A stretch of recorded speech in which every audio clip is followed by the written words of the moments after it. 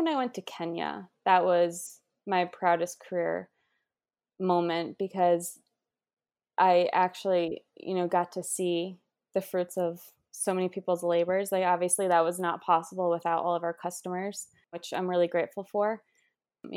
They're really helping these people live, and seeing that firsthand and interacting with these people was really, I feel like I don't really have the right words for it, but it energizes you and motivates you and just makes you like rethink everything else in your life of like, what are you doing? And, it validated that like I'm happy doing what I'm doing.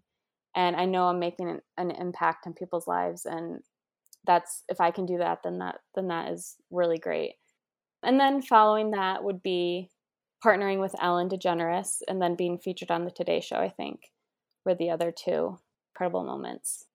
Tell us a little bit about those. The Today Show happened first. And I remember when I got things like I slowly started understanding showbiz and things can just happen last minute and you have to be ready to go. And I was not expecting it. But when I got the email, I remember I was standing in my kitchen and I thought it was like spam. There are so many, you get all these like robocalls and spam emails. And that was my first instinct was like, someone's trying to like punk me or something, like this is fake. So I actually Googled the girl's name to see if this was actually someone that is like a contributor at the Today Show. And then I was like, okay, this is real. So I, had to send in samples and then they had to select. It wasn't like a guaranteed thing, even though that they sent me an email, I still had to get chosen. So I sent in samples and didn't really know if it was going to happen.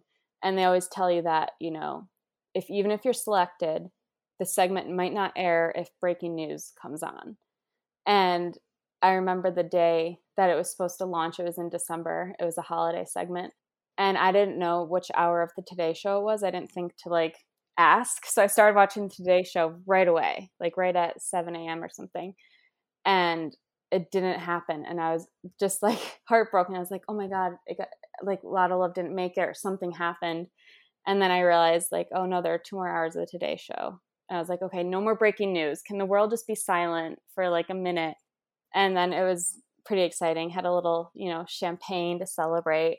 And then Ellen happened a few months after that. They reached out because Ellen was launching a new subscription box.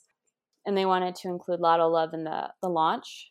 So that was pretty exciting. And that, that was like little less than a year long development of, figuring out every aspect of the subscription box and how Lotta Love's going to fit into it and everything. And then that, again, it was, show business. Things don't happen the way they're planned. Things get bumped. So it got bumped and ended up happening when I was visiting my sister in Puerto Rico. And so I quickly changed my flight because I was prepared. I was going to the taping. And so quickly had to change things around, but it was all worth it. I got to be backstage and be there for the whole show and the launch of it. And that was really exciting. And that box specifically was helping gorillas. And Ellen's a big gorilla fan. So we had created a card that helps support gorillas.